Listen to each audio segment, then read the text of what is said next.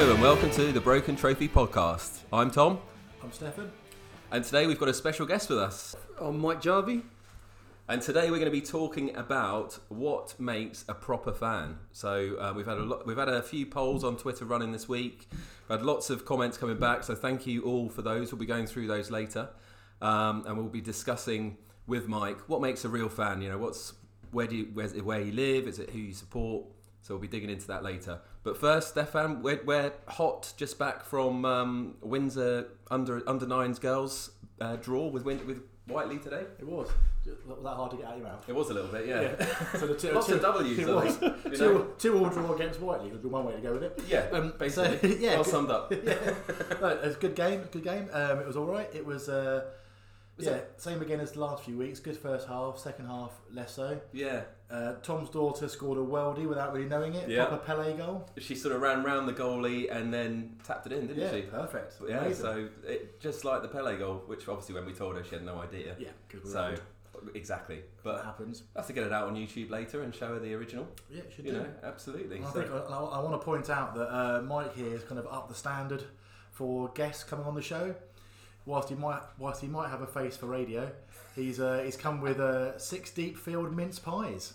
Other brands are available, but Mr. Kipling is it's won the Good Housekeeping Institute Taste Approved. Wow, I mean that's high praise indeed, isn't it? He's gone I think big guns. That's definitely set the standard Definitely. for future guests on the podcast. So for the rest of you who are coming on in the next few weeks, just to point out. Yeah, Christmas cake would be nice. I like a bit of Christmas cake. I like hard cold cash, to be honest. Well, that too. But we'll build up to that. It's still early days. It's still early days, Exactly. isn't it? Yeah. So right. So what else have we got on the list? Well, we're going to talk about the managerial merry-go-round, which is in hot pursuit again. So Marco Silva at Everton has gone. There's a surprise. Yeah. So Everton lost 5-2 in midweek to Liverpool. Shocking.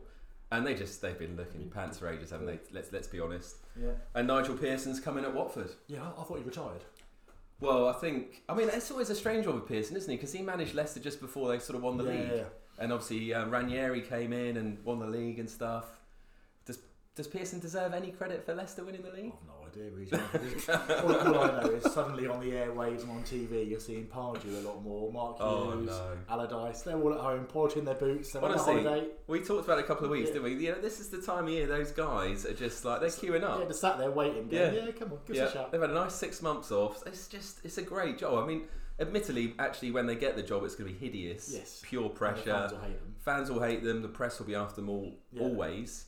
But it's a good bit of money for a few months, then a sacking, and happy days. So bring it on. I know. Absolutely. And unfortunately, we have to have our forced part of the podcast where we have to talk about cricket. No, come on. We've got a Kiwi in our midst as well. Yeah, that's true. Actually, what did you make of the series, Mike? Pretty boring, really. It was a bit, wasn't it? Yeah. What's up with the wickets in New Zealand? It's early in the year, so I'd actually surprising that the batting they were able to bat for as long as they were, because normally green pitches in New Zealand early in November, so that's kind of May, June here, so a lot of green on the pitch. Okay. But it wasn't a lot. It wasn't a lot for the bowlers, was it? No. And the odd chance that did come the bowlers' way, the fielding wasn't always that great either, was it? I can't believe Stefan put the blight on village cricketers. Comparing Joe Denley's drop to village cricket, I think that's absolutely outrageous slur on village cricket, wasn't it? Imagine the grief he got in the change rooms. I mean, the commentators didn't. I mean, given the cricket wasn't 100% excitement, I think the commentators spent a good hour or so on that drop, and I think Ian Smith said 95% of the people in the ground of all ages would have taken that catch. I mean, it was literally straight in the hands, wasn't it? It was criminal. In and out. In and out. Yeah. And I think Jofra is probably still his celebration afterwards. He ran off celebrating before even seeing the guy dropped it. So that's pretty incredible stuff. But is that cricket done now? That's cricket done. Yeah, we can move on. Good. Until we get to the South Africa series. Hold on. Before you move on, cricket. Has someone written a book? Has someone written a book about cricket? Right, come on. We don't like to talk about that here. We've given it enough coverage. It is still available on Amazon at £12. Bookshops. Indeed. Absolutely. Onward and upwards. The other thing I wanted to mention was I find it really interesting watching how people have got behind Anthony Joshua this week. Yes. Because as a nation, we seem to be weirdly, boxing is kind of in our blood. Yeah. And it's been quite quiet, and suddenly you can kind of feel everyone starting to talk about the fight more and more. This week. I totally agree with that. It's not on mainstream TV. No. But we've been saying the WhatsApps we've been getting around going to watch the fight, and at the start of the week I was like, I'm not sure I can be bothered. Whereas now I'm like, I can't wait. I'm really looking forward to it. Yeah. And seeing him come out for the weigh-in, I mean, he's a specimen. He is a specimen. Yeah, he's a specimen. He's still going to end up on his arse though. He's got what? He's going to end up on his arse again though. Do you reckon? Yeah, really? Yeah. That's your prediction? Yep. It could go so many different ways, and you're right about boxing. It's a really good point, and we'll have to cover it in a future pod at some stage. But boxing captures the imagination somehow. When you got a big English, a big English boxer coming up, whatever weight. He gets a big fat Mexican. Well, yeah, exactly. I mean, it shouldn't work. It shouldn't work, should it? But I mean, the first fight was incredible. I've been watching the reruns of that, and a brilliant documentary called One Night, which Sylvester Stallone's produced, and Mike Tyson, Evander Holyfield. Sounds like a porn film. Oh, I know. Yeah, I know. Sylvester Stallone narrating a porn stars film. in. Yeah, but no, genuinely, it's all about the first fight, interviewing all these ex-boxers and all that. And Tyson is bonkers, absolutely bonkers in it.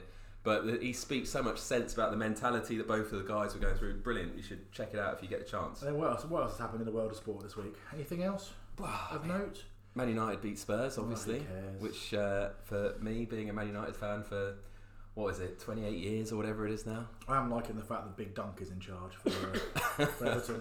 What a legend. Can't have enough of Big Dunk. No, absolutely. Gerrard's slipped up, didn't he? Did he? 2-2 draw, I think it was. So they're now second in the league. Oh, right, okay.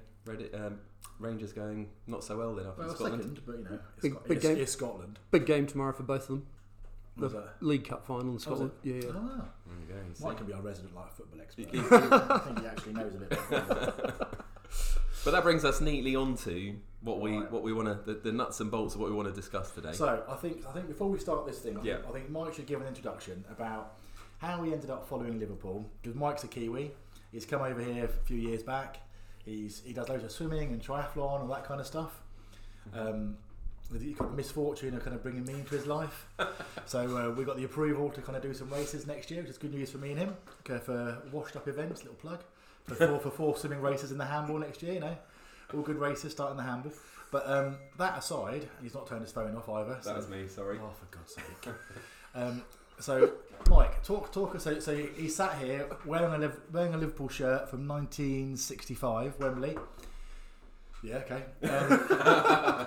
Honestly, if we had like a video setting, it's quite hilarious because we're talking about football. So Mike's come wearing his Liverpool shirt to prove his credentials, and then next to me, I've got Tom who's wearing his Man U jumper to prove that he's a Man U fan. Well, given the topic, I thought it'd be quite relevant. So, instead of you rocking up in your normal England rugby top. But yeah, because come on. you two. Right. So Mike, Liverpool, why? So 7 years old, back in New Zealand. Well, it actually starts a little bit before that. So I was born with a hole in my heart. And so I'm a strange New Zealander. To be fair, Mike, it's supposed to be like a light. Yeah. Jeez, I'm going to start talking about your life story. Christ, I'll get Michael Parkinson. No one saw that coming. Big it up a little bit. Christ, all right, you've got a hole in your heart and then you die. Carry on. Yeah, so my mother wouldn't let me play rugby. Was basically the point of that story there, Stephen. Right, okay. So I was trucked off to football. Started playing soccer when I was 7 years old. Went to a training camp. The end of the training camp over at Easter holidays.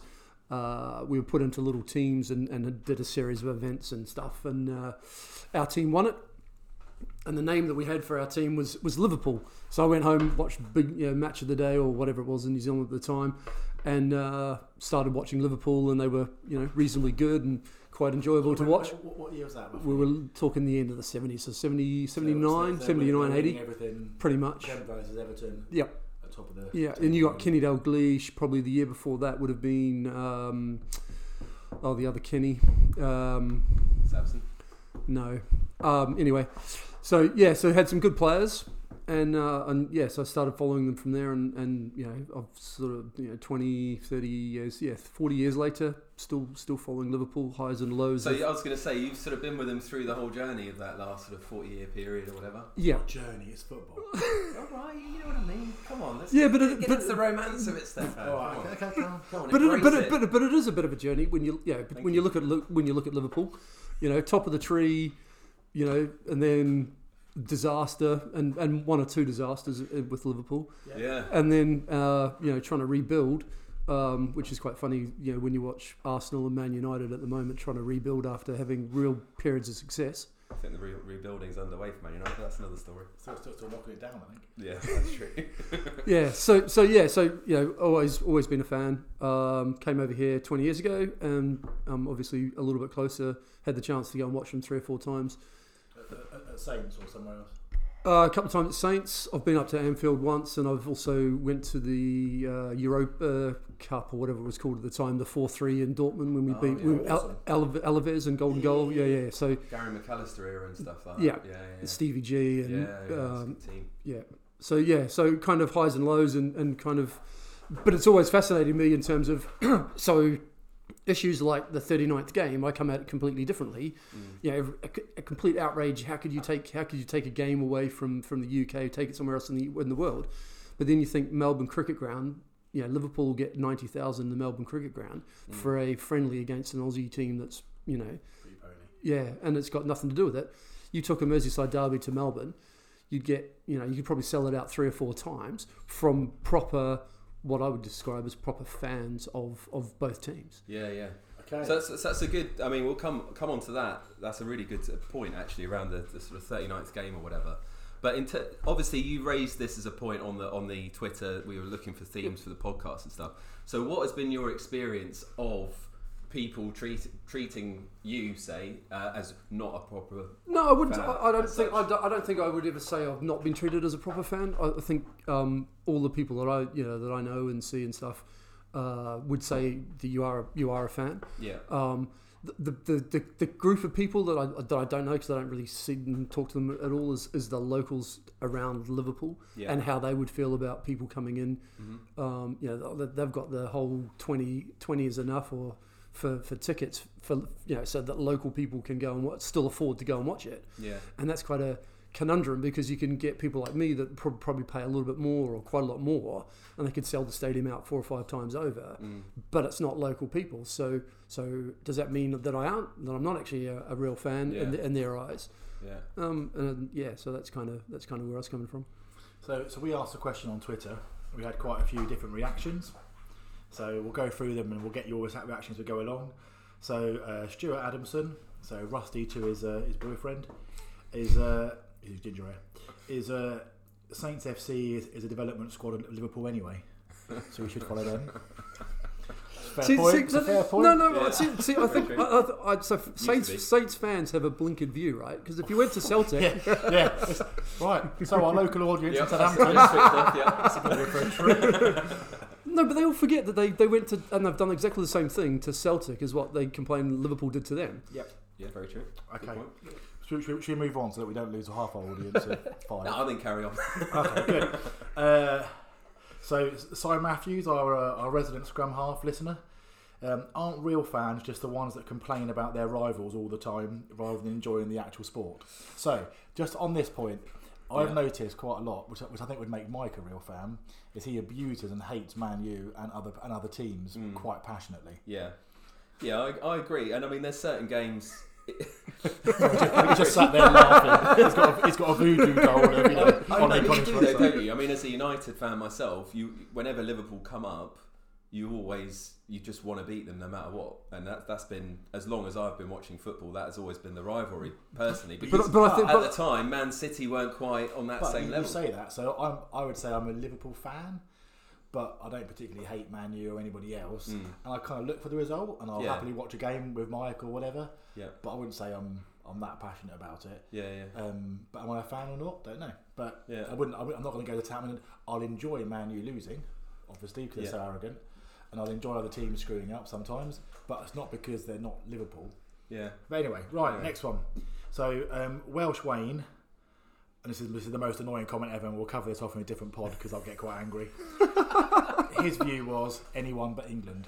Right. So this is Welsh Wayne, who has moved to the Southampton region, bringing his kids up here, going through the education system here, going through the healthcare system here, living here, taking the money. But I completely agree. So as a Kiwi, I can support the only England team I can support at a national team is the football team. Really? Why would you support the Kiwi national team? I would, but the 2 World Cups in my lifetime, it's not a great thing to support, really. There's not much going on. There's not much there, is there? Yeah, but you don't pick a team. Oh, okay. You don't pick a team based on whether they're winning or not. If New Zealand were playing England, I would support New Zealand. So first of all, New Zealand would be my team, but the only England team that I would support would be the football team. So cricket and rugby. So that's basically so you got someone to support at the World Cup. Yeah, pretty much. Yeah. But what Wayne's saying is if Wales didn't make the World Cup, for example, which fine, he still would want every other team to beat England. Mm. Yeah, in rugby and cricket, I'd be in the same camp. I honestly just don't get the mentality. I don't get it at all. I never will. But anyway, moving on. So Dan Powell, our resident swimming chef, swimming chef. Yes, he's an amazing outdoor swimmer and a fantastic chef. Oh, he's the one that's going to do a barbecue. He's the one that's going to do our podcast social. Excellent. He doesn't quite know it yet, but he will now. His view is, I think you can be a fan of the sport and not necessarily follow a team. That's probably where I am, I guess. Yes, you can have a second team. Kiwis can live anywhere they like and support whoever they like. Geography has no bearing on who you should support. Mm. But interesting, he then said the kids are more fans of players than a team. So they'll follow players around and they'll follow the player rather than the team. Yeah. I think it's kind of learned behaviour, isn't it? Because if you grow up in a household that's, staunch Man United supporters throughout the family, then your kids are probably likely to follow suit, aren't they? Yeah, it's interesting because my old man's born and bred Leicester. He's like a Leicester fan who quite enjoyed it a few years ago. Yeah, of course. But never once passed it on to us. However, being half French, he made sure we supported England. Yeah. That's like a non-negotiable. Right, fair play. Because, my dad's a Spurs fan. Oh, really? But he was not in. I remember growing up as a kid. He was always out of work. He was working all days really. Plus, football wasn't really on the telly, so it's not like he'd sit down and sit, and watch a game. So, come on, son, come and watch Spurs or whatever. So I just don't think, it was put in my face basically. Yeah. It was known. And my granddad supported Man United. My best friend next door supported Man United, and I sort of followed those guys rather than my dad really. But there is something in that because Juliet's now supporting Liverpool. So Juliet's his daughter. Yes, Juliet, my daughter, supporting Liverpool. She's going to love the fact she's on a podcast now. So carry she won't even know it's happening. She will. Any embarrassing stories about Juliet before you move on? How's her current love life? Boyfriend? Anything you want to divulge? No? Okay, carry on. Sorry, Juliet, on behalf of the podcast. For the record, Mike's face is now the same colour as his shirt. He's now gone for a bright red look. Anyway, so she's supporting. Watching games with me. She's now supporting Liverpool, but also partly because of Oxlade-Chamberlain. Oxlade-Chamberlain. So would she have been an Arsenal fan beforehand? No. She's a Little Mix fan. So what? How does this work? Okay. So Oxlade-Chamberlain's other half is a member of Little Mix. Oh, right. Okay. So Mike's here to give us the cultural references. There we go. Yeah, that's good. I might have to get him on more often. Yeah, absolutely. So she likes Little Mix, and one of them's dating Oxlade-Chamberlain, so she likes Oxlade-Chamberlain. Yep, and them playing for Liverpool. So. I didn't see the pod going this direction.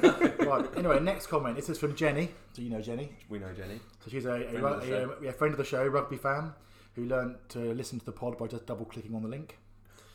Genius. Yeah, genius. So she says, I agree with swimming chef Dan. She would happily watch any rugby apart from Saracens. Oh, interesting. So it's the same thing again, isn't it? It's like, it could be a different topic for a different pod. Is why do certain teams really annoy? Yeah, true. So universally, unless you're a Man U fan, most people dislike them. Yeah.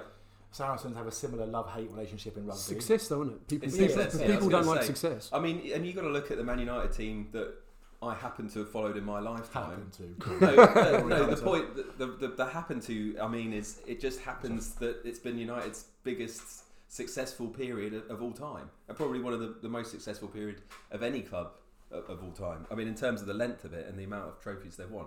I am, going to caveat that with obviously we haven't won as many European Cups as Liverpool. For the Liverpool fan gets that in there. Just to be clear, Mike was about to jump in. Yeah, I sensed that was coming.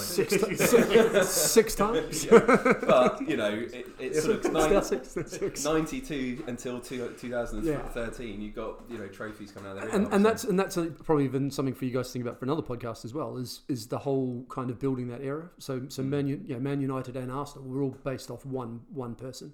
Whereas if you look at like Liverpool, they managed to sustain some kind of success 60s, 70s, and 80s through having kind of 3 or 4 managers. Phases, true. And Man United and Arsenal this time around haven't done that.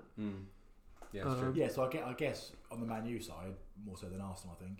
So he chose his replacement in David Moyes, but I guess in the 60s, 70s, and 80s, those people would have been working under Ferguson for a period of time and then stepped up to take over. Exactly. I mean, they made a bit of a pig's ear at United, didn't they? Of that whole succession plan. It really just fell apart. Oh, I think they didn't give Moyes enough time. I think there was too many players that were used to what Ferguson were doing, didn't like what Moyes did, and then basically kind of put the pressure on getting him out. And so the players, the dynamics changed now, so it's players more than anything. But I mean, you had people like sort of Michael Carrick's coach now, Rennie Merlinstein was at United, Mike Phelan, they sort of got rid of all of those. I know Carrick stayed, I mean, he became a coach around that time, but the other 2 guys had left United, Phelan as Ferguson left at the same time, rather than having someone like that to stay in with the new manager, so there was some kind of legacy coming through to the new era. I think that's where United fell down massively. But I know it's not all about Man United, so let's move on. I can only tell you how much I'm enjoying this podcast. So Chris, your friend Chris. Yes. So it's individual choice who you support, and it's a team for life. That's fine. I do agree with that. I don't think you can change teams halfway through. I think you've got to actually team. That's it. Yeah. Like for me, I was a kid. I supported Liverpool. Fine, whatever. I'm interested in the Saints score because I found it really interesting moving to Southampton. Yeah. I was 1920. And seeing the impact the team has on the town. Yeah, very true. If the team are doing well, the town actually has a bit of a buzz. The radio's full of it, the papers are full of it, and there's a real kind of lift to it.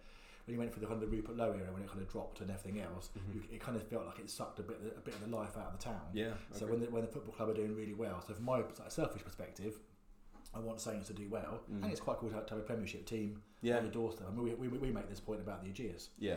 So we live in West End.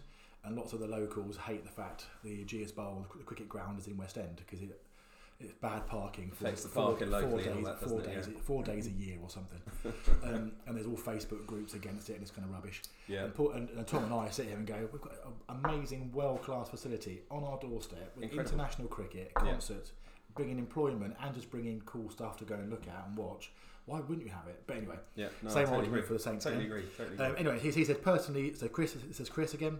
So personally, he's very happy to support Saints, loves Saints, and it all started for him when they signed Kevin Keegan when he was at age 7, and he's pointed out not Kevin Keegan age 7, but him. Age 7, excellent. That good to have that clarity. Yeah, well, I mean, Keegan at the time was massive, wasn't he? Massive name. Would you mean his hair or? Well, that's it. Massive hair, massive name. And Lettice, obviously, reigning from the Channel Islands. Not my island, as before you say. Well, you say that. When I went to Guernsey, the mural they've got in Guernsey is something else. It really is. I sent you a photograph. Yeah. It's like someone's like it feels like it's a kid of about 5 years old has kind of drawn a picture of Matt Lettice, but you're talking like a 3-story picture of Matt Lettice overlooking the main square. It's appalling. Yeah. Graham Lasso next to it as well, and a few others. What's Lasso doing there? He's from one of them, isn't he? He's from Jersey. Oh, he's on there. I'll find the mural for you.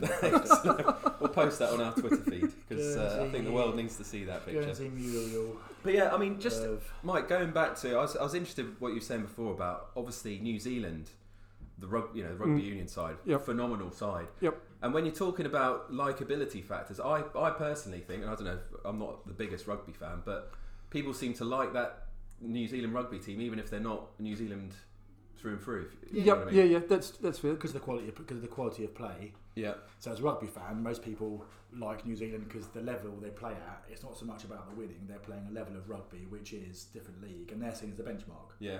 So whilst it's a bit like Brazil in football. Exactly. Yeah. Exactly. They're seen a bit as a benchmark. Aesthetically, they're the best team team around. around. New Zealand had like a really poor 4-year period. Every team was still going to want to beat them because you want to beat Brazil. Yeah. But that's only post 2007. So 2007.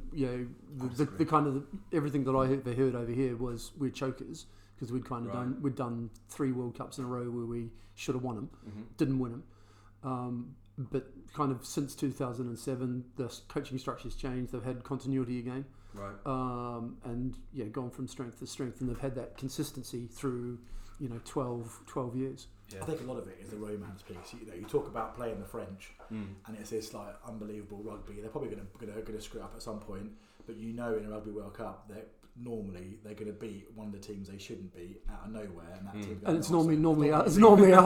So the 99 game, I still cannot watch that. I have to leave the room when that comes on. You talk about some of the teams, you kind of think, France are going to do this, New Zealand are going to do this, Africa's going to be all about their scrum. And actually, most of the time, it's nothing like that. But there's still that romance piece, and I think it's the same thing with Brazil at football. You're playing Brazil, you've got these images of Pelé and all this kind of stuff. Whereas actually now, it's nothing like that. Yeah, well, I mean, they've got Dunga in there doing defensive. Yeah, well, I remember the last was it the last World Cup in Brazil when Brazil choked against Germany 7-1. I can't remember if that was the last or the one before that, but anyway, it was like the whole world was sort of stunned and sort of gutted for Brazil because it's Brazil. They're sort of like the darlings of world football almost, So there's definitely something about that, likability factor with a team. And if you happen to say Brazil are my second team in football kind of thing, people don't really begrudge you that because they are so good kind of thing, or historically a bit. So there we go. We come to a conclusion or not? Is he a fan or not? I think he passes as a fan. You reckon? I think the longevity is there.